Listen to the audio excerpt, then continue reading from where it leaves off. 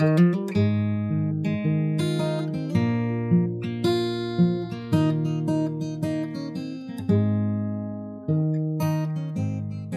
everyone, thanks for tuning in to the Steve Perryman, in brackets, helped by Tom and Howard podcast. We're all feeling a little happier with the result of the Europa Cup game with a comfortable aggregate score, and now eagerly awaiting the draw for the next round of games. In past years, that would involve the anticipated travel plans, as nothing better to travel afar to support your beloved team, with a plane load of like-minded supporters to then join the masses in pubs, bars, restaurants, and eventually the stadium, to let the locals know of the importance with such a high level of support and noise of the mighty Tottenham Hotspurs, famously throughout the world and Europe. Of course, that's not on anyone's agenda this particular season, but we'll never know what the future holds, with the faint possibility of travelling to be allowed as the competition reaches its latter stages, and with our expected continued involvement. Some of my fondest memories are from and made of the European travel, with 3 UEFA Cup finals and 1 semi-final appearance in the early 70s and 80s, with brilliant teammates and staff who continually rose to the challenge of new, sometimes unknown European opponents. Our success was built on attacking prowess with quality such as Gilzine, Chivers, Peters in the 70s, Archibald, Crooks, Falco and Hoddle in the 80s, with an extra dimension of set-piece knowledge and techniques in both penalty areas, which were decisive in many tight games. Defensive solidness and midfield creativity that could add to both our goal threat and our defensive strength when called upon or needed. Well, let's see if we can recreate some of those glorious European nights in our terrific new stadium later on, with the added bonus of a full house of hungry for success supporters to push us over the line and to create a new history at White Hart Lane, bearing in mind that the year does end in a 1, as Chaz and Dave so loyally remind us all. As mentioned before, we have Howard and Tom, as usual, in attendance, ready with their memories and opinions about past and present glories or otherwise, as to this podcast and Burnley in particular. Howard has some details of such, and I know that you, Howard, and Viv were regular travellers during those European campaigns. Howard, what was your favourite travel destination in support of the team and why? It's a tough one. There were some great trips. Munich would always stand out for us, partly because, in fact, we played Bayern Munich 2 years running. Yes. And it was the first year that we played them that was the fog, the night of terrible fog. Yeah, we got lost in fog, eh? And as far as I was concerned, we only lost that game 1-0, not 4-1, because I only saw one goal down my end. The other end is too far to see. That's a true supporter. What was good about it as well was that a lot of it depended on whether we were going to go straight home after the game or whether we were flying. We had to stay till the next day, which depended on local laws, I guess. Munich was one of those where clearly there wasn't time to get back to London, so we stayed overnight, which is when we could have fun with the players because you want one chance to relax. Yep, for sure.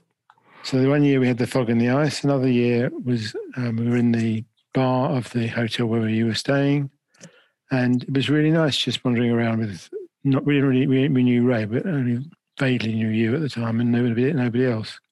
Yeah. And actually, Steve Archibald and Chris Hughton came over to us and said, "We just want to say hello because we see you on all the trips and everything, and you're never getting busy with everybody.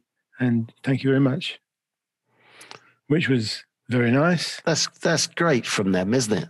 And that's terrific. Chris, of course, I know is a very nice guy, but Steve Archibald was a surprise that how good he was. So, absolutely. Yeah. Absolutely. Howard, did Viv judge the visiting City by the quality of the game, result, or the shopping expedition? She's very well behaved, actually. Not too much shopping then? No, definitely not. Go, Howard. Give us your Burnley stuff. So, strangely enough, we played Burnley 4 times within 6 years in the early 60s in the FA Cup. The first such match was the semi-final played on the 18th of March 1961 at Villa Park. Spurs were on our way to the double while Burnley were going to finish 4th in the league. In the event, Spurs won 3-0 with the following team, basically the one that would do the double. Brown, Baker, Henry, Blanchflower, Norman Mackay, Jones, White, Smith, Dyson, Allen. How those names roll off my tongue. This is the team of all teams. We then met Burnley the following year, but this time it was the final. The Spurs team was almost the same one from the previous year, except for Terry Medwin in place of Terry Dyson and Jimmy Greaves in place of Les Allen. Greaves scored after 3 minutes. Robson of Burnley equalised on 50 minutes, only for Smith to restore our lead on 51 minutes. Blanchflower scored a late penalty on 80 minutes, and we had retained the cup. The third round draw the following season, 62-63, had us playing Burnley at home, the repeat of the last final. This was the winter of the worst weather Britain had known in centuries, and almost all matches were postponed. They somehow got the pitch ready for play. No under-soil heating in those days. The pitch was covered in snow with just the lines cleared. It is worth mentioning the Spurs pitch of those days. It was absolutely awful. How we played so well under those conditions, I will never know. We clearly were unhappy and lost 3-0. The last time prior to that we lost an FA Cup tie had been in February 1960. 14 games ago. Great run. Our next match versus Burnley in the FA Cup 4th round was 66, Gillies match. Irvine scored for Burnley first after just 3 minutes. He added a second after 6 minutes, converting a cross from Ralph Coates, later of Tottenham, unmistakable even then by his unique hairstyle. Short back and swoop, Ralph. Spurs were shell-shocked. Alan Gilly pulled one back before half-time. Midway through the second half, Gilly scored again, 2-2. Irvine then added a third, only for Gilly and Cliff Jones to create a chance, which was converted by Frank Saul on 80 minutes. As the game goes into injury time, Gilly crashes the ball in, so Spurs win 4-3. There are clips from many of these matches on YouTube, and what else comes across are the terrible conditions we played in, and especially the pitch. It was just a sea of mud made even worse when icy. It's often said that we were great when the pitch was unplayable, and we've been worse the better the pitch has been. Nice words, Howard. Thank you very much. So I'm going to mention Burnley a little bit later on, but I want to start off by talking about a wonderful picture I saw on Facebook yesterday of Bill Nicholson and a lot of legends, including Pat Jennings, and I think the commentator Wolstenholme was in the picture, Dave Mackay, other double winners. And it was to commemorate the opening of the Bill Nicholson Way. So I think Bill and the others had a glass of something in their hands. And where you're asked to put a comment, I like to pass some comment. And I wrote, I was taught the Bill Nicholson way, thankfully, out of respect of the great man. So what was that way? Disciplined, of course, but also on the odd occasion, he could have a laugh. I remember him saying to Gilly one day before we went onto the pitch, Gilly, we're the ones in white today. I'd have died of death if he'd have said that to me. John Fennelly sent me a text about Bill Nicholson when I asked him about the details, because that Bill Nicholson Way was in 1999. When Bill Nick was created a freeman of the borough of Haringey, it meant that he could graze his sheep on the local village greens. This is John talking. When I called to interview him on the subject, he suggested I should sod off. Good old days. F off, Fenners, the eternal cry. So, yeah, what did he stand for? First look forward when in possession. When not in possession, get into position. Play quick, easy and accurate was my first ever instruction when I walked through the doors. He never told me or anyone in the team to waste time. He never told anyone to kick an opponent out of the game. Appeal for everything, but argue nothing. But we were in no doubt that he called the shots in all aspects of running the club, from top to bottom. I believe the same applied to Keith Birkinshaw. One worrying aspect is many people say to me these days, and of course it's a different era from the ones that my career covered. They say, unless it's my team playing, I'm not so interested in watching other games. And I wonder why that is. VAR, possibly, and a non-understanding of rule changes, handball, for instance, offsides by a toenail, and goal decisions being somewhat delayed. I also believe that we're bombarded with football opinions too, social media, phone-ins, etc., and such a blanket coverage of games, which is the total opposite to when I was growing up, when the only live games were the odd international match in midweek or the cup final. So about a maximum of 3 to 4 games per season. The other things that worry me are the expert opinions coming at us from every angle. Take the other weekend, the new Chelsea manager of some repute subbed a player on and then a while later decided to sub the same player off. When asked by the TV commentator afterwards why he did this, he explained honestly that he didn't like the player's body language, plus some other things that he explained. So when they go back to the experts in the studio of Match of the Day, BBC Match of the Day, all three said yes to how wrong this was to dig the player out on camera. And therefore, what would the other players be thinking, they said? Not the way to manage. Not the way to manage. Three opinions that all said the same thing.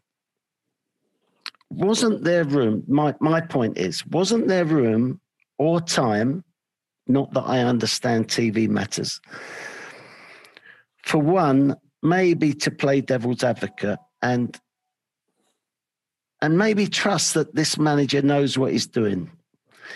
I'm worried that players cannot take man talk anymore, which I think it's been the backbone of the game, especially during my time, because that's all I can speak about.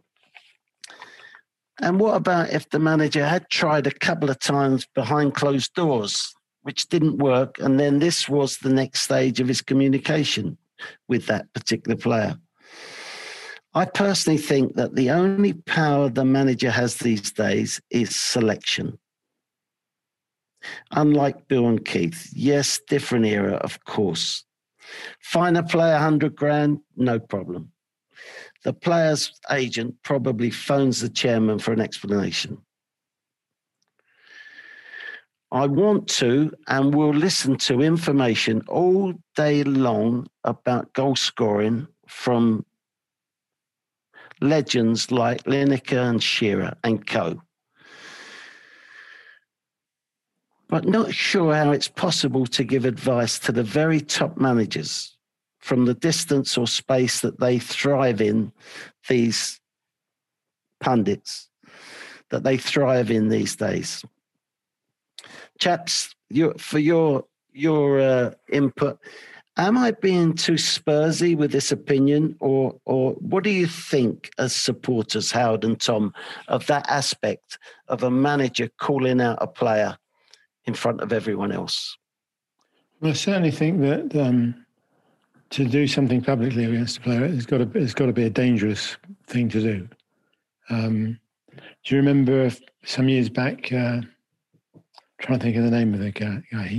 At half time, he was very disappointed with his team, and he kept them out. Phil Brown of Hull turned into a Jimmy Bullard celebration. Right. But Hull then went on a spiral downwards ever since that moment. And I think the managers just I think Phil Brown was a bit of a self-publicist, so he knew he'd get coverage of that. Yeah. But I think even given that, it's a dangerous thing to do, and it didn't do him any good or the team any good. Yeah, there's an obvious danger in it. And Tom, any opinion? Yeah, I mean, it's like you say, you don't know what's gone on behind the scenes in terms of the conversations the manager might have already had with a player before he then says something previously. Yeah, and whether it's part of some long-term strategy with that player, but as you said before, Steve, there's so many aspects of a manager's role which we just don't see visibly from the side, from our perspectives, and we don't know what kind of conversations have gone on before that may have prompted him to get to the point where he wants to say something with a view to psychologically kicking him up the backside. Who knows? Yeah, I think let's pull a number out the bag. I think there's maybe 100 different aspects to being a manager, going from training the team or selection of the team at the far end, this end to that end. About 100 different things in between, the timing you set for training, how long they train for, and all this stuff. And I just think that the pundits concentrate on 5 or 6 of these different aspects without knowing the full extent of what it involves being a manager. And if you've never been a manager, how could you know those things? Yes, you've played under a manager, but most days you're training under him and then you go home. You don't know what the manager does in the afternoons with his time and with the other players and stuff. And just to finish that off with the Chelsea manager, he ended up by saying, so we'll talk about it tomorrow and then it'll be over and done with. And guess what? He then picked that player to go and get a victory at Atletico Madrid. So I can't tell you that it's worked because, if he hadn't pulled him out, they might have won by more goals, for instance. Who knows? Yeah. But it looks like he knows his players, even in the short time of working with them. And he was asked specifically as well why he made the decision he did, and he just answered. What do you want? Would you want to lie? Yeah, and so it's refreshing. That question. It's refreshing in a way, and then like you say, he got a response from the player going forward. I think there's room for man talk. If there's no man talk, I worry about where this game's going. So now I'm on a roll with commentators and studio experts. I believe that they are all convinced with the term game management. So ignore it when it doesn't work. Like in the Man United-Everton game. I don't know if anyone can recall this a couple of weekends ago. So Man United are winning 3-2, home game, I think, and 4 or 5 minutes goes up on the board. And during that time, they decide to make a substitution. That looked to me like game management. Of course, extra time gets put on for that substitution. The substitute comes on, gives a foul away. That free kick gets knocked into the box and Everton score the equaliser. So it doesn't always work. And if 3 in the studio or 2 commentating on the game, why can't one of them put the other argument that it's non-football? And too much of this running the ball into the corner flag or goalkeeper of the winning team taking forever to take a goal kick, touching his shin pads, hair, kicking the mud. Imagine in these days, mud off his boots, just to waste time. The experts even suggest that this is so professional and has to be done for the sake of a result. Why is that when it's non-football? It's really non-football. People pay good money in normal times to watch the ball in play and not out of play. I'm sounding like a politician now, but it's always a balance between result football and the entertainment level of that match and that game. As supporters, how do you see that, chaps? Well, time wasting has been, for me, one of my real bugbears. And seeing the goalkeepers doing exactly what you say, kicking the posts or checking the mud on their boots or checking their socks are properly done up. The same thing applies to a lot of the fullbacks taking throw-ins. They will delay and wait. Delay. And we all know what they're doing, and the referee knows what they're doing. And in my opinion, in the last few years where you've got the Super League of the top of the Premiership and the others come to White Hart Lane or any of the other grounds, the big 6, as they say, and they will be coming on a very defensive basis because all the big clubs have got the best players.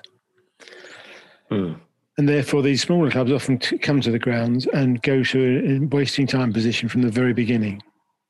And I think that if a referee, the first time he sees it in the match, he should go over to the goalkeeper or whoever else is the culprit and say, right, I've seen you wasting time. I know what you do. Fine, you got away with this one. The next time you do it, I'll book you. The next time you do it after that, I'll send you off. I think very quickly it would put an end to that nonsense. I agree entirely what you said there, Howard. But I think it means that the referee does not know the power of the yellow card. Once you give that goalkeeper the yellow card, and it doesn't have to be 4 minutes from the end. If you look at the statistics, the goalie normally gets a yellow card for doing such things in about the 86th minute. Yeah. You know why? So he hasn't got time to give a second yellow card. I think it's actually a bit cowardly. Yeah. Tom, anything on that? Time wasting? Yeah, it's obviously something we've got used to over the last few years at White Hart Lane since we've been hitting a bit higher than we had in years gone by. The likes of Ben Foster, in particular for West Brom, very well known for wasting time. He's a bit of a pantomime villain whenever he comes to the lane now. And I remember actually Joe Hart, now of us, of course, when we played Burnley at Wembley a couple of seasons ago, we were battering them throughout the game, and he was just wasting so much time and under clear instructions throughout the match. And when we were sat right behind his goal, and when Eriksson popped in the last minute winner, it was one of the sweetest moments of the season, I think, just to kind of see a bit of vindication against that kind of tactics. Like you say, it's not football. It's something that doesn't involve the ball on the pitch, and it's just very frustrating. This kind of case. With all the technology that's involved these days, surely the referee should be able to know, and certainly the people back in the office should know, how much time is the ball in play. Yeah. I saw a statistic once that it's only in play for about an hour. Yeah, that's what I've of the 90. Well, again, you're selling the paying public, be it through your Sky channel or your attendance fee, your season ticket money. You're actually cheating the supporters of their entertainment level. I don't care if you're winning or losing. What happened to the mentality of we're 3-1 up by playing positively? So why don't we keep in the same vein and win 4-1? Why can't that be a mentality? So I asked the question again, am I being too Spursy? And yet, do you know what? I've not even started on the professional foul yet, but maybe for another game. Were Bill, Keith, Bielsa, whose team is worth watching, the Everton manager, Pep, for instance, as well, are they too Spursy? Am I being unrealistic to ask for what I'm asking for? Two teams to play the game as hard as they can, as committed as they can be, to go and get a result, but have an element of entertainment in your football. So I'll do the professional foul one, which I detest. Absolutely detest. We'll do that another day. So to finish, thank you, chaps, again for your opinions. I hope you out there enjoyed the listen. Next game after Burnley is Fulham, and we're going to have a guest with us, Mr. Graham Roberts, to give us his views on events during his career, such as signing for Tottenham Hotspur after being spotted by Bill Nicholson as a midfield player, the great UEFA Cup final that he captained, the win against Anderlecht at White Hart Lane, which made it even more enjoyable, and much, much more. I think, Tom, you're saying that we're going to be on video, so we'll have to get our faces made up for this one, so we're not shining facially too much. Okay, chaps. So thank you for your interest in this podcast out there, and of course, as said, for Tom and Howard also, it's very much appreciated. Just to mention Burnley, because it is supposed to be a Burnley podcast. I got into the team in late September 69, and for some reason, we'd already played Burnley twice by that time. How and why, I do not know.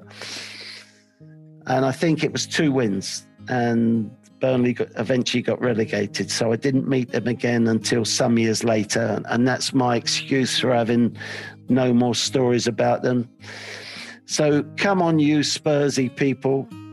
And if I'm considered to be one of those, take it that I'm not only pleased, but very proud to be one.